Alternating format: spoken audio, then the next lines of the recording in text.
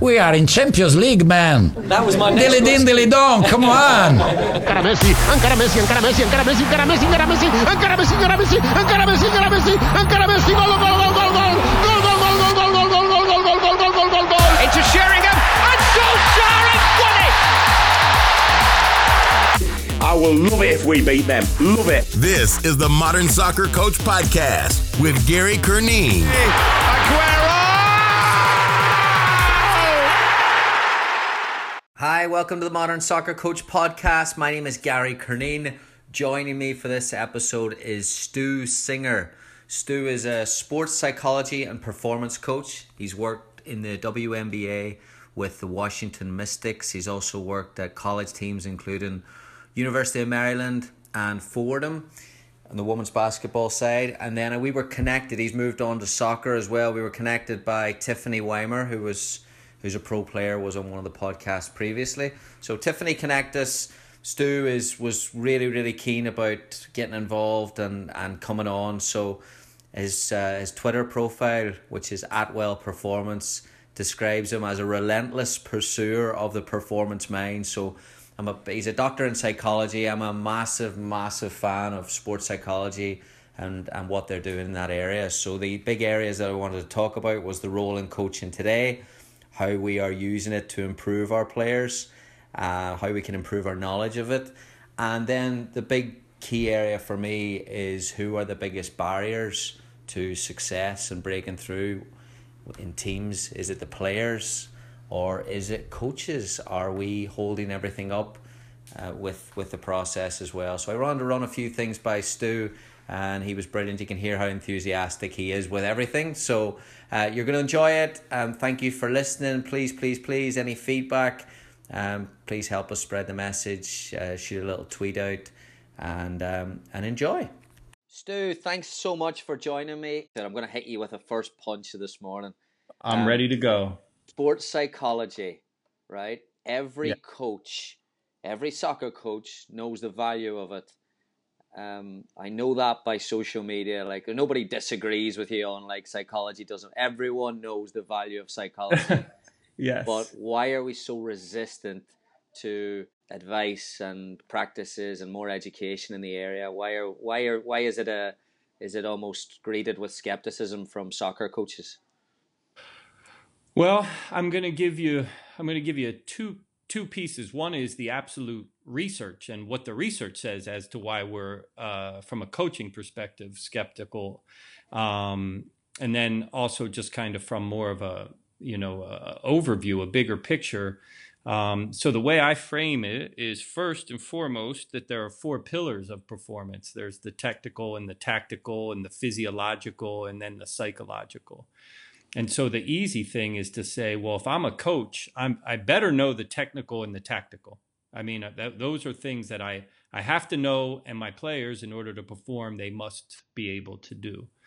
The third, the physiological, our conditioning, our fitness level, our strength, our hydration, our sleep, our nutrition, all those things all go into the physiological. And the first three are visual. I can track those with my eyes. I can measure them, not just with my eyes, but I can measure those things. We can complete numbers of passes and we can track that.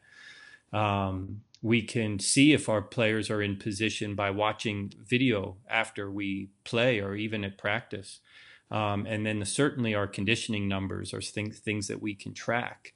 And the last one, the psychological, is hard to track. It's hard to measure. We're getting better. We can do some things at this point, but not certainly in the moment. It's a very hard thing to track and to measure. And so I think that is something that I see is that we tend to want to pay attention to the things that are measurable. And so that's a big part of it. The research, and also I can tell you what I feel when I'm out and doing the work, suggests three reasons. The first is time. Coaches always feel a press for time. The more time I can get to prepare my team, the better. So it's hard to say what do I take away in order to spend more time on let's say the psychological. The second is training. It does take a level of training, and it doesn't have to be necessarily a formal training as in a master's degree or a doctoral degree, but it does take some time that the coach has spent really training themselves and understanding the ins and outs. And then finally is a comfort level. We either are not comfortable ourselves in having difficult conversations with athletes, or we're not necessarily comfortable with another voice potentially. So having a sports psychologist come in and be this additional voice that the players are hearing. And so it takes a certain level of confidence in self to say, yeah, I want to add this. No different than I'm happy to add a strength and conditioning coach, because as much as I know about the game, I'm not an expert in the strength and conditioning component. So I don't mind doing that. But the mind is sometimes this area where, wow, I'm not real comfortable with this. Yeah, I've been like nodding my head through that whole thing, because like in the college game, you're working alongside X amount of coaches every day in a department. So, you kind of get a feel for, I'm always fascinated by what sport embraces psychology the best. And I'll come back to that in a little bit. But the trust issue, like you mentioned it there, is a big, like I've heard that a few times. So the coach, a little bit, well, I don't know if I expose my players to this person, maybe they'll tell that person something that I don't want them to know. Like, what would that be? That's a great question. I can say that I've been doing this for, a decade now. And I don't really know a moment where I felt like I'm divulging something or teaching something that would go against what coaches believe. I think that there is a little bit of a fear and a residual stigma from coaches that somehow that if an athlete needs something mentally, it suggests that they're soft or weak.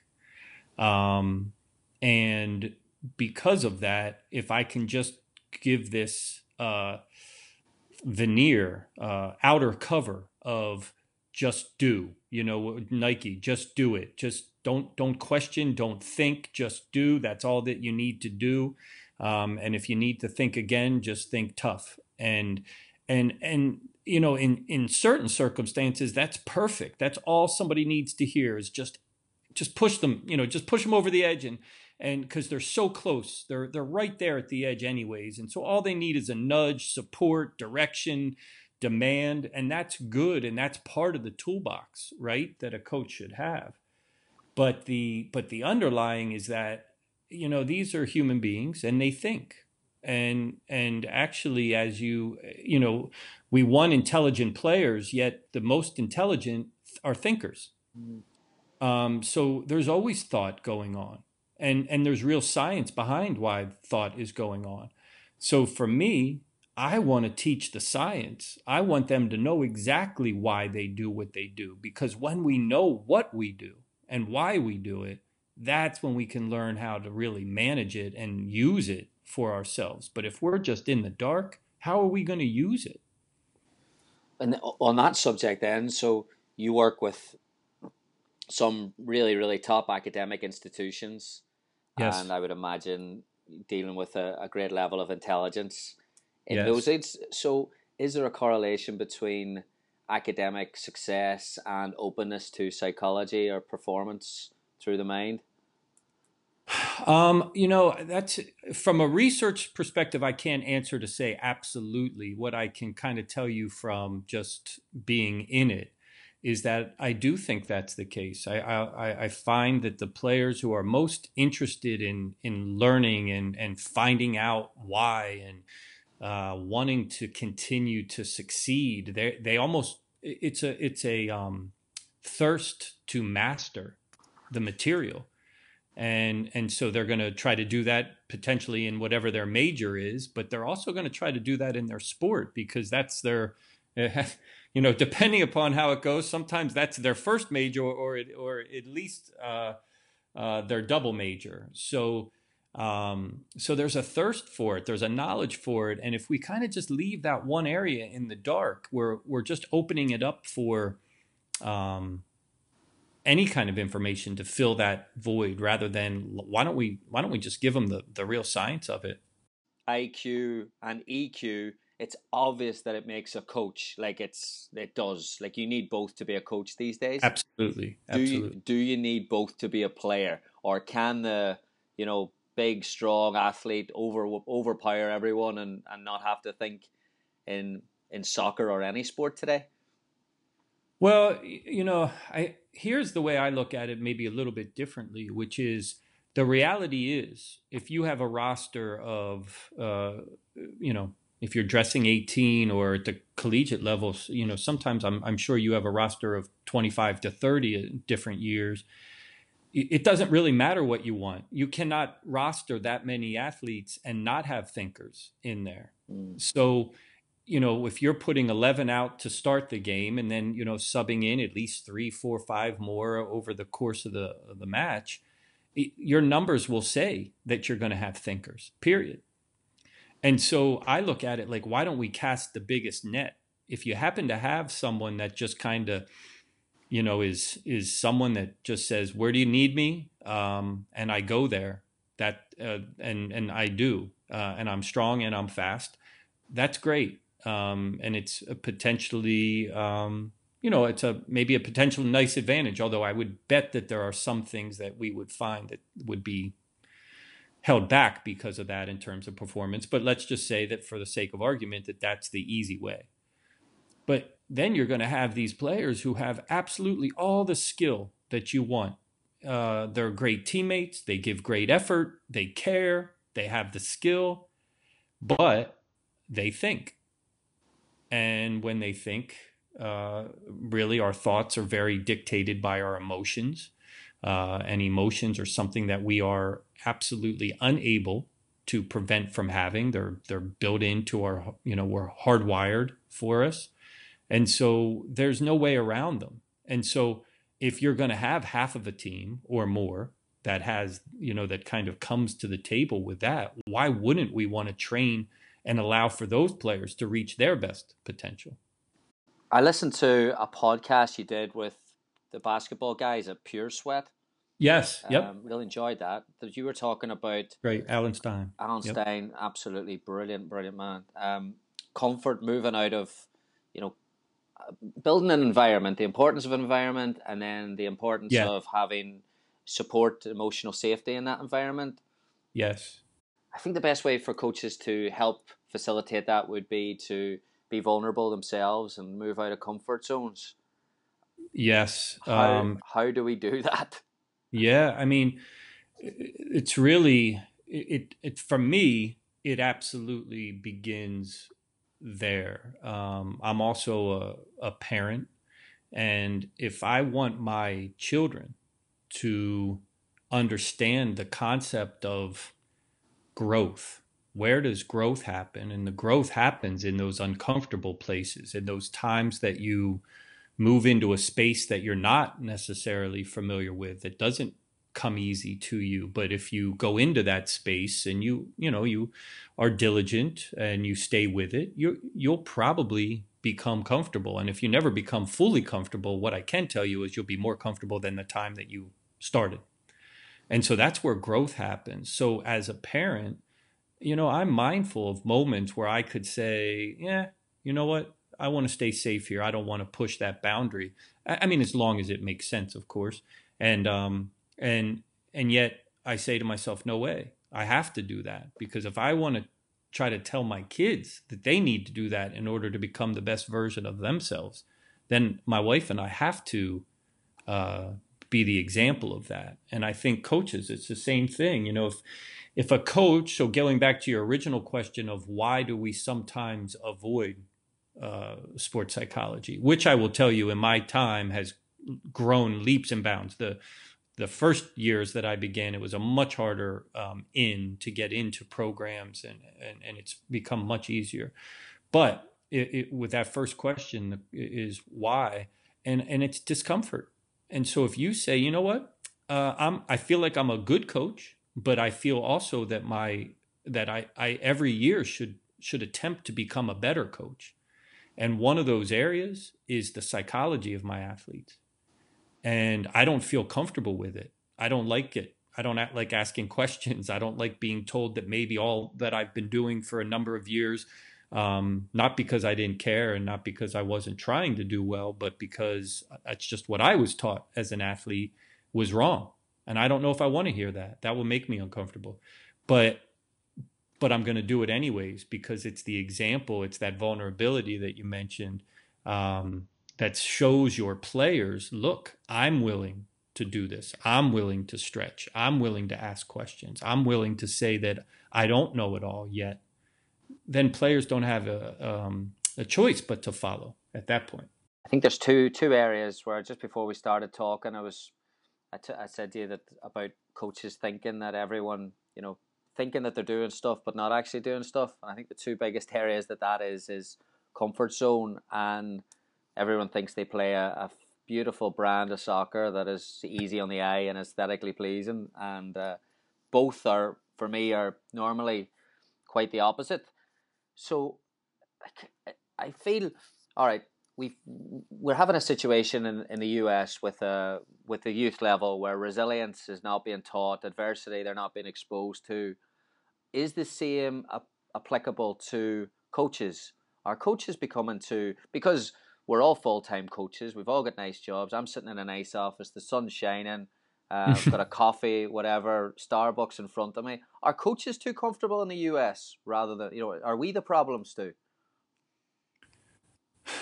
You know, some of this obviously is, you know, a little bit of obviously up to debate. I mean, I think if you go back to our men's national team, I do believe that, you know, Klinsmann was trying to suggest that we as a soccer nation are too comfortable, that there's not enough external pressure, whether it be, you know, even on criticism of coaches. And then to, you know, so if you say, hey, I know what I'm doing, don't question me. Don't ever question me as a coach. Then, yeah, I think that, you know, that can breed some complacency. So you know, but in both ends, I would love for us to frame, so both ends, meaning the player or the coaches, that we frame this if we're going to grow, that we all have to like literally value placing ourselves in positions that are not what we're used to, and that we're okay with asking questions and being asked questions, and that it's okay to say, I don't know. Yeah, or I'm wrong. Or I'm wrong. You know, and that's where I find that, again, as coaches, we've in the US, you know, if we lose the game, it's either the other team was direct, it's either that we were, you know, we were unlucky, or it was the referee's fault. And then, you know, I'm the biggest critic of the fact that we aren't producing players that deal with adversity. But I also look at coaches and think, you know, I looked at Andres Villas-Boas quitting coaching for 6 months to go and join the rally at Dakar, and I think like, all right, he's financially in a position to do it. But I just love this point where, like, what are other coaches doing? So, like, college coach, our season finished in the start of November. Yeah, and doesn't really, the kids aren't back in till the end of January, and then, you know, we've got so much free time. Yeah, we could be recruiting, etc., etc. Is that not a space to grow? Is that not a space to get better? How could we do, like, so how could we utilize, say if we have 3 or 4 weeks, how could we utilize that space and grow our knowledge of the psychological aspect of the game as well?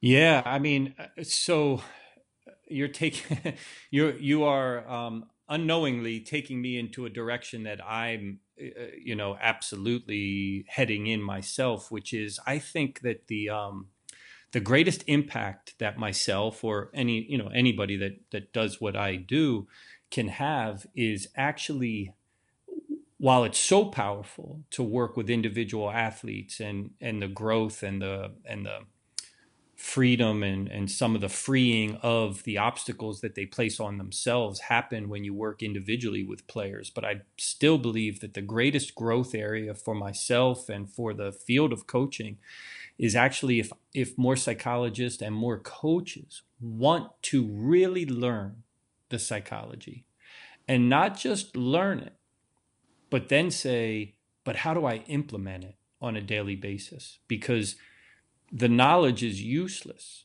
if we're not doing something that we're implementing and we're not using strategies on a daily basis.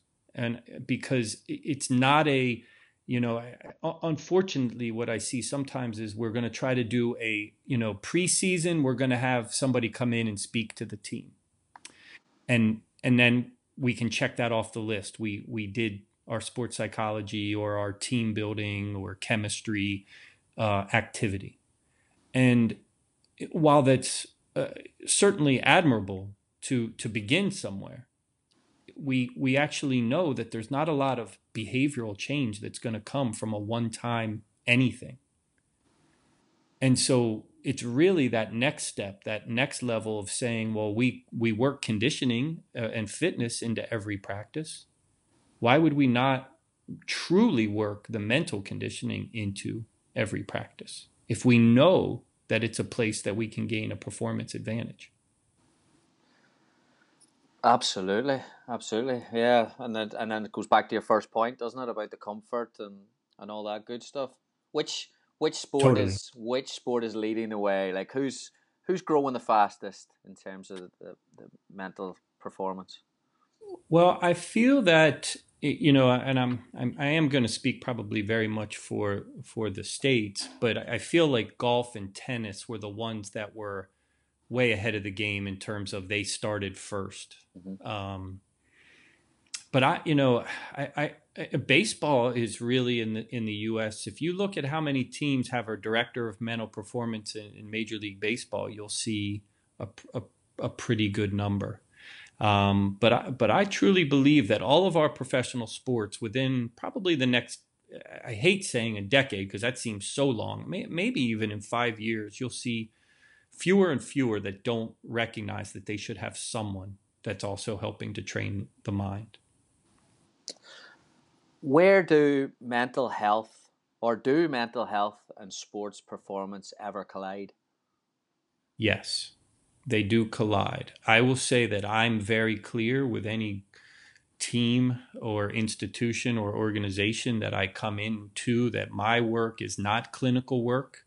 It is performance-based psychology. So it is very much on how the mind works under stress and pressure. Saying that, without a doubt, there are times where we're carrying too much personally, and that manifests into clinical levels of anxiety, clinical levels of depression. And when we're in those places, it's going to impact performance. And so, as myself, what I do is make sure that we, have a referral place that we can use if that's what's going to happen, if they're going to move to a clinical aspect. But I will say this, that there are times where what I'm doing will actually free the athletes from a higher level of anxiety that, or other feelings that they may have, so that they actually learn how to regulate these things on their own without, going to a clinical level. All right, I've got a few questions now for you. We'll just kind of move towards putting things into practice. So that was, a little bit about philosophies and ideas. Now it's say, all right, I'm a coach at U14 club, high school, or something like that, and say, right, what's your advice on certain aspects? Does that sound good? Yeah, I love it. All right. So I was talking to a coach yesterday on Twitter who was trying it, and it made me think about the balance between, all right, you want to win. All the kids say they want to win, which is nothing normal there, but also part of their goal setting was fun. Is fun and winning, do they go together? I believe absolutely. And but I also believe that is one that we sometimes it is a balance. I've heard many coaches say they want to have fun, but winning is fun, and so at all cost we put the player under whatever in order to win, thinking that the payoff is the win. And so from a psychological perspective, here's the issue with that, which is that winning is an outcome, and we do not control outcomes. We influence them, but we don't control them. So if the only thing that matters is winning, and yet we don't have complete control over that, then we are forcing ourselves into a place of anxiousness, because either consciously or at the minimum subconsciously, we recognize that regardless of what we do, we don't control this outcome. And so the concept of having fun is, you can make things fun. If you really want your team to get better at possession play, why not make that the goal, make it a game. Kids love to play the game, count points, and you make it something that's competitive. They can compete. They love to play. They love to keep score. And yet at the same time, we're hopefully moving towards a skill that's going to help us to win. It's going to influence winning. What about game days? Is there a danger in game days of giving players too much information? So it's that balance, isn't it? Like they'll need an emotional surge to go out and play, win one for the Gipper, the team talk, and then they'll need information. How does a youth coach find a balance between emotion and information? So this is, and it can go higher than youth coaches. I'm sure you see it at your level, and you could go probably even to the professional level, is that there is a saturation point with information. And so we as coaches, one of the biggest things, getting back to that concept of winning and what we control and what we don't control, one of the things that we want to control is our preparation. And so the coaches feel an anxiousness to cover everything. That way I can say, I prepared us. We were prepared. I covered everything. Players, before they go onto the field, can only hear so much before they're saturated. So I'm a big believer in, if you have 1, 2, maximum 3 points that are musts for this particular game, or ones that you just want them to take onto the field every match, that those are the ones that we discuss prior and we try to get tuned in to. But beyond that, it's really just a lot of words that are not being they're not going to be able to listen and take it all in at that point, especially with that level of butterflies that are going on, and the ability to process information goes down a little bit when we're in that fight or flight space. What about, environments, again, kind of going back to that there, we talk about, high levels of communication are obviously, very, very strong characteristics of an elite environment, from coaching staff to players. Is it ever a good option, or is it ever the correct option for a coach to say, we talk about holding people accountable. Sometimes you're better as a coach, youth level, college level. Is there ever a better option to say, all right, listen, today I'm just gonna keep my mouth shut and not hold someone accountable or have a form of confrontation? Yeah, I mean, I definitely think there is moments where that highlighting bad behavior or bad performance can sometimes allowing it just to play itself out, we find that it was a one and done. And if we highlight it, it becomes greater, it becomes bigger than what it was. So I do think that there are times to just be able to say, hey, this is a battle that I don't think is worth getting into at the moment. But I do believe that accountability, first of all, starting with our own accountability, again, as coaches, if we're going to hold players accountable, we better be holding ourselves accountable first. And then second, our leadership within the team, again, they should be holding themselves accountable before they start holding their teammates accountable. But I do believe that accountability, when it's at its best, which is that we're in this together, that we're in agreement, that these are our core principles, our core values, that we, that this is what we're about, and that we believe that outcomes will take care of themselves if we take care of these core values.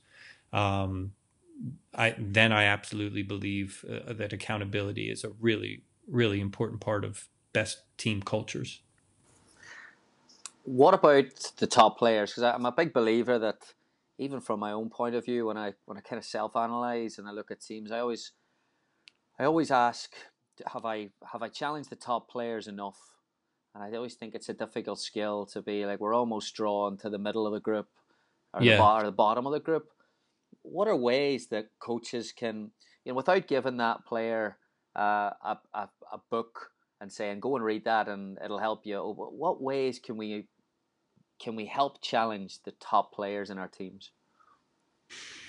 Well, I mean, there's probably a variety of ways that you could challenge them. So, challenge them from a leadership standpoint, from a, their own emotional regulation. Like if you stay solid, then the rest must follow. And then obviously there's the challenge of their own skill set. Like, how do I challenge this player who is already the best player on our team and no one can really challenge, it's hard for anybody else on the team to challenge them. So how do I do that? But, one thing that I think is very clear is that when your best player is also one of your most bought in to the program, and I'm thinking of like a Tom Brady with the Patriots, or when Tim Duncan was with the San Antonio Spurs. These players were the best on the team, but they were also the most bought in. They were very connected to the head coach and their system and philosophy and beliefs. And so for me, what I might recommend in that situation is that the coach work heavily, heavily, heavily on the relationship with that player. So in order to challenge them, build the relationship first and understand what that player is looking to accomplish, what they want to achieve. Why does it matter to them? And now you're working with them, not as peers per se, but in a symbiotic type of way. We're doing this together, not I'm pulling you and you're pushing me and you're pushing against me and I'm trying to do it, but maybe I don't want to type of way, but more of a, I know what you want to achieve. And I think I can help you get to that place. But it comes with a place of relationship and understanding first. Do you think it's ever okay to say if a top player has a personality characteristic that they're quiet, shy, withdrawn, etc.? Do you think it's, as a coach, do you accept that? Or is it, when we're pushing people and challenging people, do we now have to have leaders who are vocal, highly communicative? Or is it ever okay just to say to the, all right, you're quiet, you're going to lead by example? Or is it our role as a coach, I suppose what I'm asking, do we have a duty to always challenge personalities as well as players? So here would be my thought on that. Teams that I work on, and I'm sure many, many other teams, do personality type, testing. And there's a bunch of them that are either extremely extensive or some that are pretty simple, and they break it down into some are the type of animal or type of just color by color. And if you're this color, then this is the personality type that you are. And we do it so that we learn to understand that their people are motivated and driven by all sorts of different things. And it doesn't make one better or worse than the other. And so absolutely, I have been on many teams, been working on the staff of many teams where the best player, the captains, are actually exactly what you're saying. And so the way I look at it is to say, you understand who they are, and who they are is not a bad thing. That's just who they are, period. You can't take personality out of someone. That is who they are.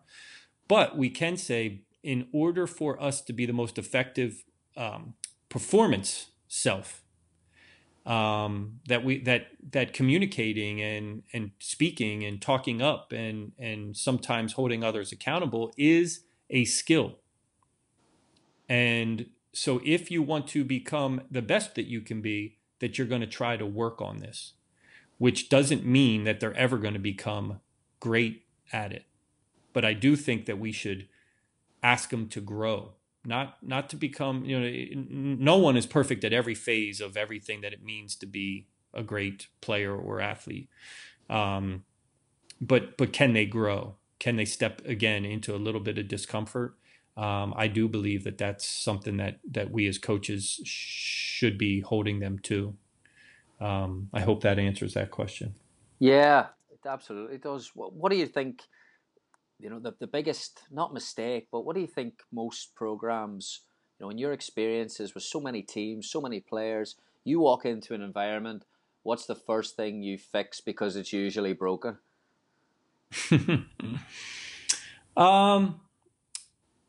Well, I mean, I think that there are two things that you see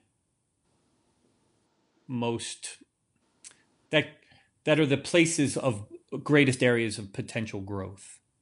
The first for me in what I do is always that really very few people really understand the science of why we do what we do mentally. So to me, it becomes a relatively easy place for us to grow a lot, is to teach that part of it. Why do we do what we do? Why when things aren't going our way, do we start to potentially tell these negative stories to ourselves? Why does that happen? And there's a reason behind it. It's not because we're weak. It's because of the design of the brain. And so that to me is one of them. And the other one is really defining and creating culture. We've only started this conversation, so I definitely want to dig a little bit deeper for sure. Yeah, it's the good and the bad. It can splinter in a million different directions, and I'm happy to continue it. Awesome. Thank you, Stu. Really appreciate it. All right. Great speaking with you, Gary. You too. Take care. Thanks so much to Stu for his time and insight there. I really enjoyed that. I always love talking to sports psychology people because I feel that they've taken over almost back in the old days. The trainer or the physio was the connection between the coach and the players, where they were talking to them and they knew who was struggling with certain things and who had things going on in their lives. And I think the dynamics have changed in sport today, where the trainer has become a little bit more scientific, and the role of a psychologist can now be an extra level of support for the players. And I find players are much more open to talking to those types of people about the issues and the trust that they're struggling with. Whenever we brought in, and I've brought in psychology people to talk to players, or even with Donna Fisher to work with teams, it's improved them tenfold because of that vulnerability piece, that the players are willing to go above and beyond in terms of telling people what they're feeling, telling people what they're doing away from the game, which obviously plays a big role. So the big takeaway for me with Stu was, and I think you could hear what I was getting at with those questions, was basically how intentional are we as coaches to go above and beyond, sending messages. We all preach comfort zones, and we all preach about getting out and and doing things and being active in getting new ideas and in new ways of doing things. But are we really, really doing that if we're just picking up a book and then telling our players to go read a book? Because I think players today, and I think that's the next stage of where it's going to break down. I think 10 years ago, a player and coach relationship would have broke down, where a coach would have yelled at them or screamed at them, and player might have thought that was a little bit too aggressive. But I think coaching communication has improved today. But I think the next stage of it is going to be where the coach and player relationship will break down because of a player going, you know what, I love this stuff about growth mindset that you're preaching to me, but you don't actually live that, what you say. And I think that's going to be a harsh reality for the coaching community if we do take a good, long, hard look at ourselves and we realise that we're not preaching what we're saying. If we're not exposing ourselves to new challenges at the same level that we want our players to expose themselves. So that's something that I'm trying to do a little bit of self-analysis with on at the minute, is to say, right, are you learning a new language? Or what are you reading? Are you just reading stuff that's convenient to you? What level of work are you operating at? It's things like that there. So hopefully we can push that on and get Stu a little bit further on in the podcast again. But thanks so much for listening. Always appreciate the tweets out and the support about the podcast. So if you could please keep that coming. We've got some great guests coming up. Again, the psychology side is big to me. So we've got a few good people in the future. And thanks again for listening. Thanks to Stu, and I'll talk to you soon. Thank you for listening to the Modern Soccer Coach Podcast. For more coaching topics, sessions, and resources, head on over to Coach Curneen on Facebook or visit the website at www.modernsoccercoach.com.